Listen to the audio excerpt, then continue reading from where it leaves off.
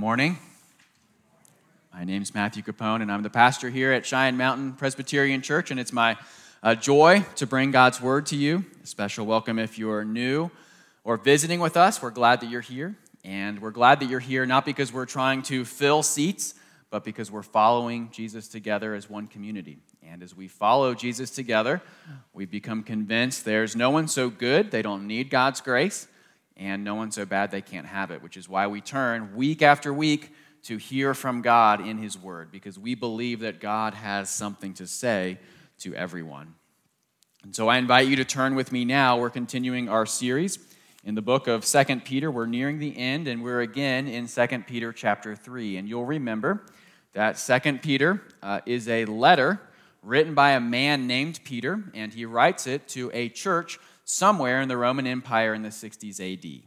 Peter writes this letter with one hope, one desire. He wants these people to grow. And as we've seen, he wants them to grow in two ways. He wants them to grow in grace, and he wants them to grow in knowledge. We've been looking at chapters 2 and 3, which address the danger of the false teachers, and you'll remember the false teachers are threatening both of these things. They are threatening knowledge, and they're threatening grace. And in threatening knowledge, they're attacking two things in particular. They are attacking the authority and reliability of the Bible, and they're also attacking the reality of Jesus' second coming. They've been saying, and this is what we've been looking at, that Jesus is not coming back. His judgment is not real. And for that reason, Peter's been teaching us about his judgment, his second coming, and that's what we looked at last week when we were in verses 10 through 13. We looked at the end of the world. And we saw there's going to be two stages. It's going to be stripped down and remade. We are going to have a new heavens and a new earth. It's going to be renewed and restored.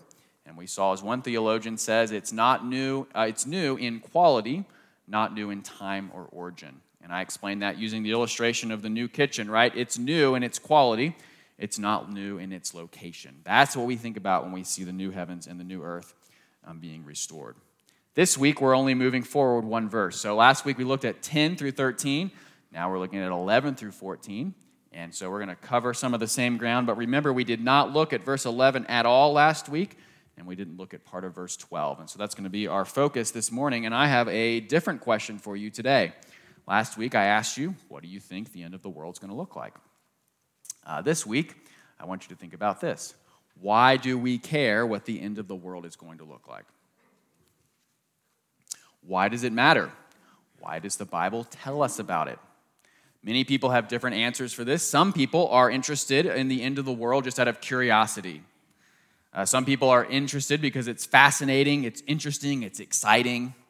Some people are interested in the end of the world because it's a good distraction. Some of it, I think, it's something that God's put in the heart of man. So, of course, Christians are not the only ones who think about or talk about the end of the world. Some Christians come to discussions about the end of the world, and they think it's about predicting the date and the time. They're into numerology. They're obsessed with figuring out the exact date of Jesus' return. Of course, that's inconvenient because in the Gospel of Matthew, we're told that even Jesus doesn't know. And so those who are seeking numerology to figure out the exact timing of Jesus' return have missed the point and are trying to find out something that even our Lord and Savior in his humanity was unaware of. But we're told in this passage, verses 11 through 14, why it is that God wants us to know about the end of the world. In fact, we're told in verse 11, and we're told in verse 14. We see the word since twice. Since the end of the world is coming, verse 11, live lives of holiness and godliness. Verse 14, since these things are coming, be diligent to be found without spot or blemish. In other words, the purpose, the reason that the Bible has us study the end times is not so that we would know how many cans of tuna to stockpile. It is, in fact, that we would live lives of holiness and godliness. It is not so that we are building a bunker, but instead that we would understand God's call for growth on our lives. And of course, this goes with the logic of this entire book. I've been telling you all along that knowledge and grace go together. Why do we have knowledge of the end times? So that we would grow in grace. And so it's with that we turn to 2 Peter chapter 3, verses 11 through 14. We have a fun challenge this morning, which is one of the challenges of the Christian life. to be able to talk about the importance, the necessity of holiness without falling into legalism. And so it's with that I invite you to turn with me, either in your worship guide or your phone or on your Bible. We're in chapter 3, verse 11. And no matter where you turn, remember that this is God's word. And Proverbs chapter 30, verse 5 tells us, every word of God proves true. He is a shield to those who take refuge in him. And so that's why we read now, starting at verse 11. Since all these things are thus to be dissolved, what sort of people ought you to be in lives of holiness and godliness, waiting for and hastening the coming day of God, because of which the heavens will be set on fire and dissolved, and the heavenly bodies will melt as they burn. But according to his promise, we are waiting for new heavens and a new earth in which righteousness dwells. Verse 14. Therefore, beloved, since you are waiting for these, be diligent to be found by him without spot or blemish and at peace. I invite you to pray with me as we come to this portion of God's word. Our Father in heaven, we thank you again, as we do every week, for your word that you've given to us, that you speak to us. And we also ask for your help. We know that we need the Holy Spirit to understand what you've given us, and so we ask for that help this morning, that you'd give us the Spirit, you'd pour out the Spirit on us, that we would be able to see and hear and clearly understand and believe what you have written for us in your word. We are grateful that we don't have to worry about earning or deserving these things, but instead we look to Jesus and his life of holiness and godliness, and we ask these things in his name. Amen. If you are familiar at all, as I know many of you are, with the Star Wars universe, you know that there is a special group, a special brand of Star Wars fans, and these folks call themselves the 501st Legion. They're unofficial. I didn't realize I was going to get that kind of response. The 501st Legion, and they specialize in creating and wearing what is called a screen-accurate Star Wars costumes. In other words, these are not Halloween costumes that you buy at Walmart. These are precise, detailed, authentic Star Wars costumes. And of course, most of what they do is charity work, and they build and wear these costumes. They don't have a lot of opportunities to use them in other ways, but they came into the news back in 2019 because of the filming of The Mandalorian. Turns out Disney did not have enough stormtrooper costumes. And in a moment of genius, they decided they weren't going to pay to develop more stormtrooper costumes, so they recruited a 501st Legion to help them with the filming. And so these individuals got to live a dream, right? They've been building these costumes. They have them mostly for show, and then suddenly they get to bring them into action. They get to be extras in The Mandalorian. They get the thrill of being part of the universe that they prepared for. Of course, it also raises a question for us. Why would they spend so much time building and investing in these costumes? Should not surprise you that these are not cheap. Okay, there's a reason they're called screen accurate. Well, I think it's a simple answer why they would spend so much time living and building and working towards these things, which is this. There is a love that they have for another world. There's a love that they have for another world that causes them to do work for and towards this world. They love it. They build for it. Suddenly they get to be brought into it. They're real characters. Peter also here tells us about a love for another world. I've told you before, when we look at the Bible, repetition really matters. And we see repetition here in this passage in verse 11 and 13 and 14. We're told we are waiting for something. Sorry, verse 12. Verse 12, 13, and 14. Verse 12 starts out, waiting for and hastening the coming day of God. Verse 13, according to his promise, we are waiting for new heavens and a new earth. Verse 14, beloved, since you are waiting for these. There is a longing, an anticipation, a looking forward to for the Christian, the new heavens and the new earth. What they are looking for and longing for, we are told explicitly. Verse 12, the coming day of God. Verse 13, what comes with that coming day of God? The new heavens and the new earth. Verse 14, they are waiting for these, referring back to verse 13, the new heavens and the new earth. The Christian is a person who has caught a vision, a love for another world. They are looking forward to it. It's something that's captured their mind and their imagination. It's a future, right, that they want brought into the present. And so as we talk about what is a challenging topic, holiness in the Christian life, holiness comes, at least in part here in this passage, as Christians long for heaven. Holiness comes as Christians long for heaven. They love another world. There's something about that other world that has captured their imagination. And in fact, this is the command here that Peter is giving. This description of them they're waiting for. Another way we might translate this is anticipate, looking forward to. This is something they think about. The Christian's imagination is captured by heaven. They think about the new heavens and the new earth. There is a joy that comes to them for imagining what this place of righteousness will be like. And so what we're going to do this morning, at least in the beginning, is we are going to do what Peter tells us to do. Christian, think on, love, look forward to the new heavens and the new earth. Let it capture your imagination. Let it be something that takes up your mind and your thoughts. And so I want to stop with you for a second, and I want you to think about what the new heavens and the new earth are going to be like. What would be good and glorious about a world in which righteousness dwells?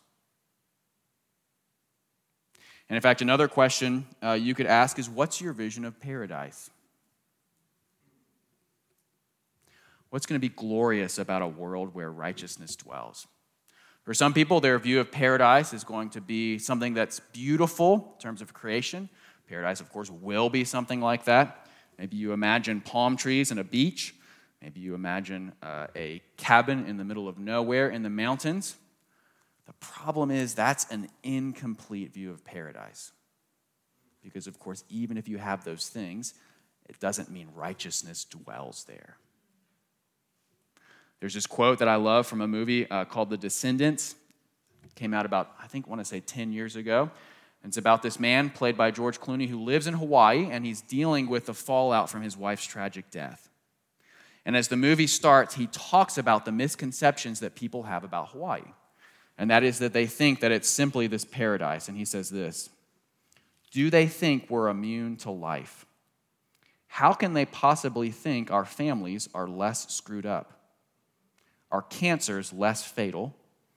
Our heartaches less painful? In other words, Hawaii is a beautiful place, but righteousness doesn't dwell there. And so, as we think about the new heavens and the new earth, as our imaginations are caught up by it, it is something more than just beauty in creation. It is the beauty of God's righteousness being full in that place. And so I want you to imagine with me. I want you to do what the author of this book, I want you to do what Peter is calling us to think about, to set our minds on how beautiful it would be to live in a place where righteousness dwells. Yes, there's going to be an end to tears and sickness, right? There's also going to be an end to sin and the way it affects us every day. And so here's just a few examples. One of my favorites comes from a man who explains that when we go to heaven, we're not going to worry about food anymore. That doesn't mean we won't enjoy food. Doesn't mean we won't love food. But people in heaven, they don't worry about eating too little or too much. Food is not something that shame is associated with for them. Food is only something that they enjoy. That's what happens in a place where righteousness dwells. In a place where righteousness dwells, Men and women only celebrate each other's differences. It is not a place of tension and strife.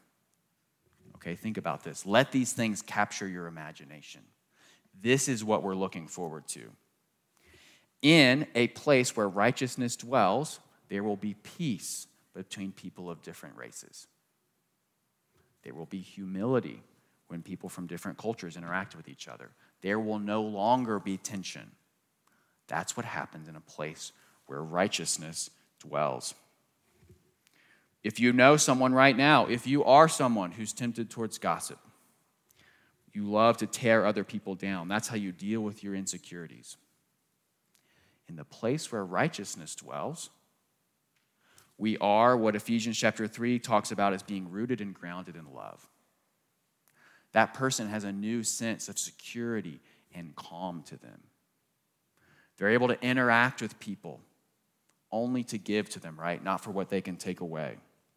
They are resting in God and his love. That's what paradise looks like. That's what it looks like to be in a place where righteousness dwells. Heaven, the place where righteousness dwells, is going to be a place of sexual integrity. In heaven, no one will hold their keys between their fingers when they walk to their car. In heaven, the place where righteousness dwells, when people interact with each other, there will be a purity between them. There will be the ability for everyone to look each other in the eyes without shame. There will be the ability to treat people as fully human, who God created them to be. There will be no dehumanizing of people. That's what paradise is going to look like. People in heaven won't be lonely. Loneliness is a result of sin, right? Part of what happens with sin is that there's an alienation. There's an alienation between us and God. Our relationship with God is broken, and so, of course, that flows out into our relationships with other people. But that's not going to be true in heaven. In heaven, there's going to be unity. People are going to have that wonderful feeling that comes when you're with a group of people that you're close to. You're able to spend quality time with them, enjoying each other, and you're going to work without strife towards a common vision. That's going to be true of heaven. That is what it's going to look like in the world where righteousness dwells. And so that is our first step here as we work towards holiness, right? The person whose imagination is captured by this, whose heart is captured by this, their desire is for them to see as much of that as they can now. They want holiness because they love that place where righteousness dwells. They're not motivated by shame or legalism. They're motivated by a love and a longing and a desire. You see this in people even today, right? You know someone, they love to go to the beach. What are they going to have at their house? Maybe they have some seashells out, right? You don't walk into a house with someone who has seashells and think, that person's so uptight. They're such a legalist. They're just really wound tight about the beach. No, the person loves the beach. Of course, they want as much of it as they can get now. Christian, the same is true for you. Our hearts and minds as believers are captured by the new heavens and the new earth. And so we want holiness in our lives now because we want as much of heaven as we can get. That's what it means to be captured by love for another world. That is what these people are being reminded of. They are to look forward. They are to be waiting for the new heavens and the new earth. Of course, they would want holiness. Of course, they would want lives of godliness. And so we see here not just that there's a longing, but there's also a working. Because they want to see it, they're working for it. Verse 11, they're meant to be people with lives of holiness and godliness. And then we're told even more explicitly in verse 14, they're to be diligent for this. There's a work, there's an effort towards this. They should want holiness and do what it takes to get there. Remember, I told you earlier that this 501st Legion, when they dress up, these costumes are not cheap, right? In fact, if you look at the news articles, some of these individuals had costumes that were higher quality than what Disney produced. And so it was actually a gain, right, for the Mandalorian to have them as extras. Why? Why were their costumes so good? Was it because they were neurotic? Were they just like plagued with guilt? Were they consumed by self-righteousness? No. They had the best costumes because their minds and their hearts and their imaginations had been captured by that world. Brothers and sisters, we long and work hard for holiness because our minds and our hearts have been captured by heaven. And so, of course, if that is what we want, that is what we work for. Christians work for holiness because we long for heaven. Christians want as much of it now as we can get. People who love heaven want as much righteousness as they can have. People who love Star Wars, they want to dress in the clothes of that world. We as Christians want to dress in the clothes of the world to come. Those are clothes, Peter tells us, of holiness and righteousness. Holiness and godliness. That's what it means to dress like the world that's to come.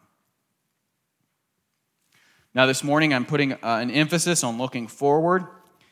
Because of our limitations on time, I'm not going to dig as deep into being diligent. We're now on our second sermon, basically, on this section. If we wanted to, we could go into a third sermon. Part of my hope and my confidence as a pastor is that as we work through sections of the Bible, as we go through books, all the way from beginning to end, as we preach the whole counsel of God, we'll get everything that we need. So I'll simply say this. I've talked before about the importance and what it looks like to be diligent in pursuing holiness. We looked at it in detail when we were in Nehemiah chapter 10.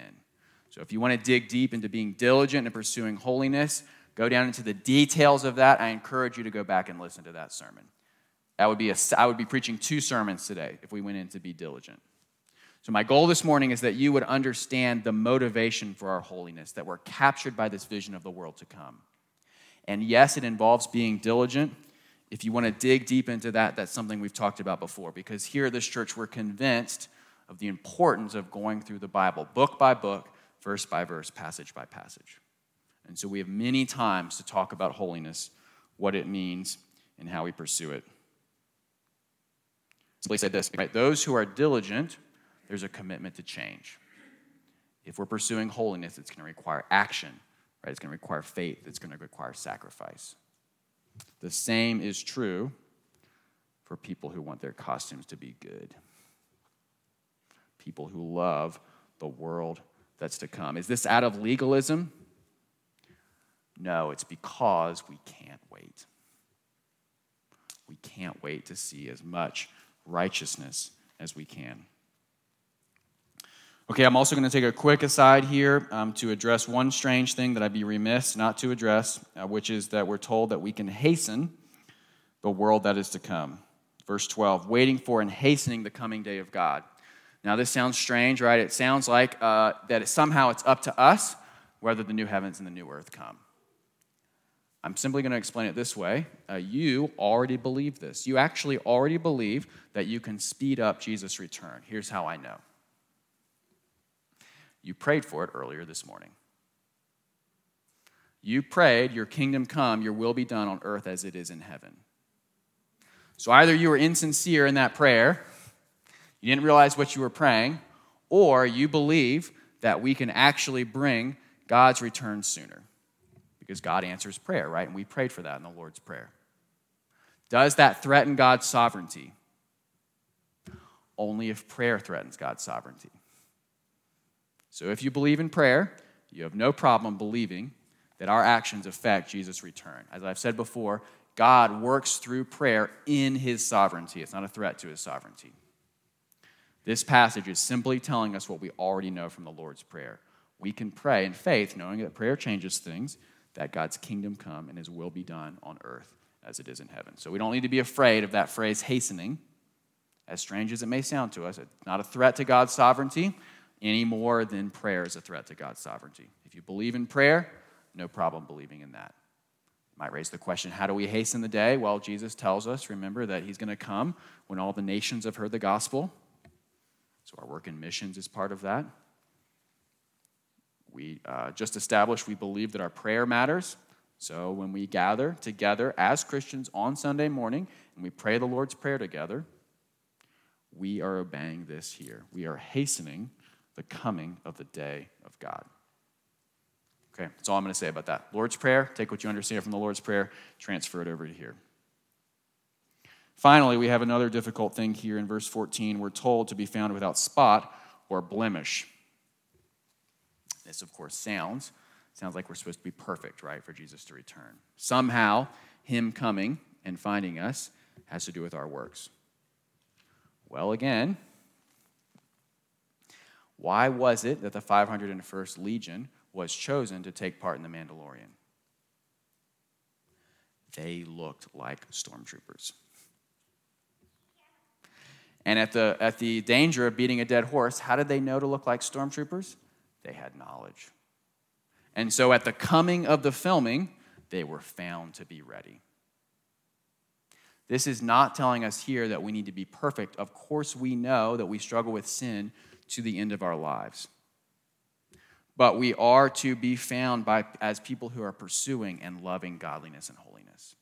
Spotless and blameless here is the opposite of the false teachers. It's not be found perfect. It is be found doing what this verse tells us to do. Be found longing for God's new heavens and new earth. Be working, be loving the world where righteousness dwells.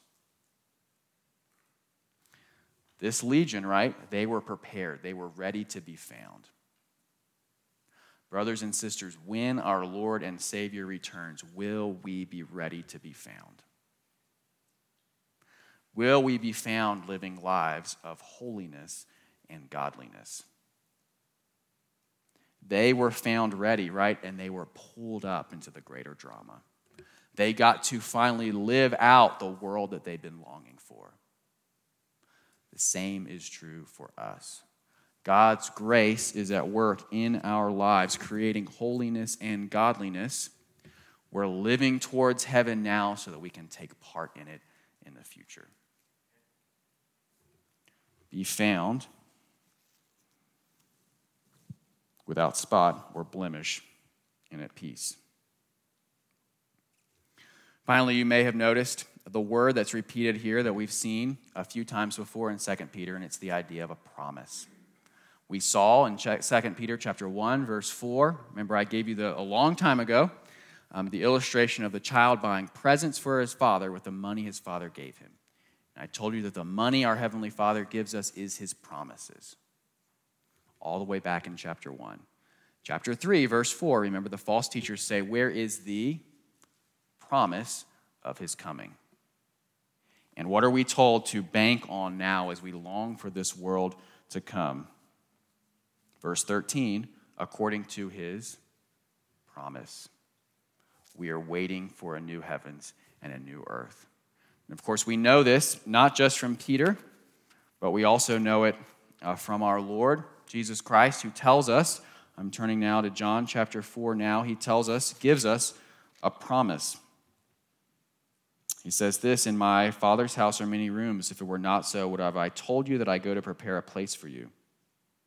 And if I go and prepare a place for you, I will come again and will take you to myself, that where I am, you may also be. Jesus has promised that he's preparing a place for us. It's his promise of a new heavens and a new earth that we rely on. And then he tells us again, John chapter 14, verse 15, if you love me, you will keep my commandments. Why do we live lives of holiness? Because we love another world. If you love me, you will keep my commandments. But it's not legalism because Jesus tells us he's going to work it out in our lives. That's verse 15, verse 16. And I will ask the Father, and he will give you another helper to be with you forever, even the Spirit of truth, whom the world cannot receive because it neither sees him nor knows him. You know him, for he dwells with you and will be with you. He's given us, Jesus has left, he's given us his Holy Spirit to work out that holiness and godliness in our lives. And then he says this, I will not leave you as orphans, I will come to you. Yet a little while, and the world will see me no more, but you will see me. Because I live, you also will live. In that day, you will know that I am in my Father, and you in me, and I in you.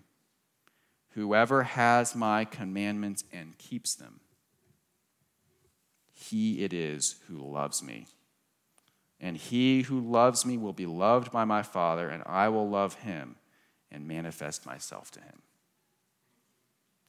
If you love me, you will keep my commandments. And I will give you another helper to be with you forever, even the Spirit of truth. Brothers and sisters, we long for another world because we love Jesus. We want him.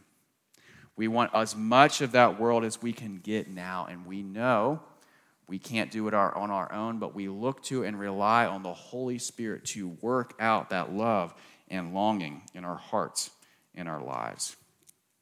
Remember that we're saved by grace through faith alone, and those God saves, he sanctifies. Those who love Jesus keep his commandments. There's a book from a long time ago that's now become a little bit more popular because there was a movie made out of it called Cheaper by the Dozen. And the reason it's called Cheaper by the Dozen, of course, is because it's about a family that has 12 kids. And the father brags that he's able to make it work with 12 kids because it's cheaper by the dozen. Now, many people know about Cheaper by the Dozen. What they don't know about is the second book, the sequel, that was not made into a movie. Well, it may have been made into a movie a long time ago, but not a recent one. And the sequel follows the death of the father, the patriarch, and it's called Bells on Their Toes. And near the end of these children being raised, they get to the youngest of all 12, and her name is Jane. And Jane's brothers decide as she gets to high school that they want her to be the most successful high school student possible. They want her to show up to ninth grade and be on top of the world. And so they begin to teach her what she needs to know to be successful, to succeed, especially socially. And so there's some advice that they give her that seems counterintuitive, and she pushes back on it a little bit, and that is that they want her to dress in a way that's different from all the other students in the high school. Because they know something she doesn't know. They know how the college girls are dressing. And so they tell her, look, this is how the girls in college are dressing. You need to dress that way too. It says this, the Bobby Sox era was making its debut, talking about the 1950s here.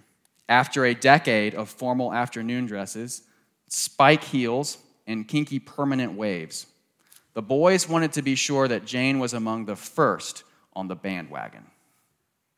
And so they tell her, you want to get saddle shoes, sweaters and skirts, and those socks that just come up to your ankles.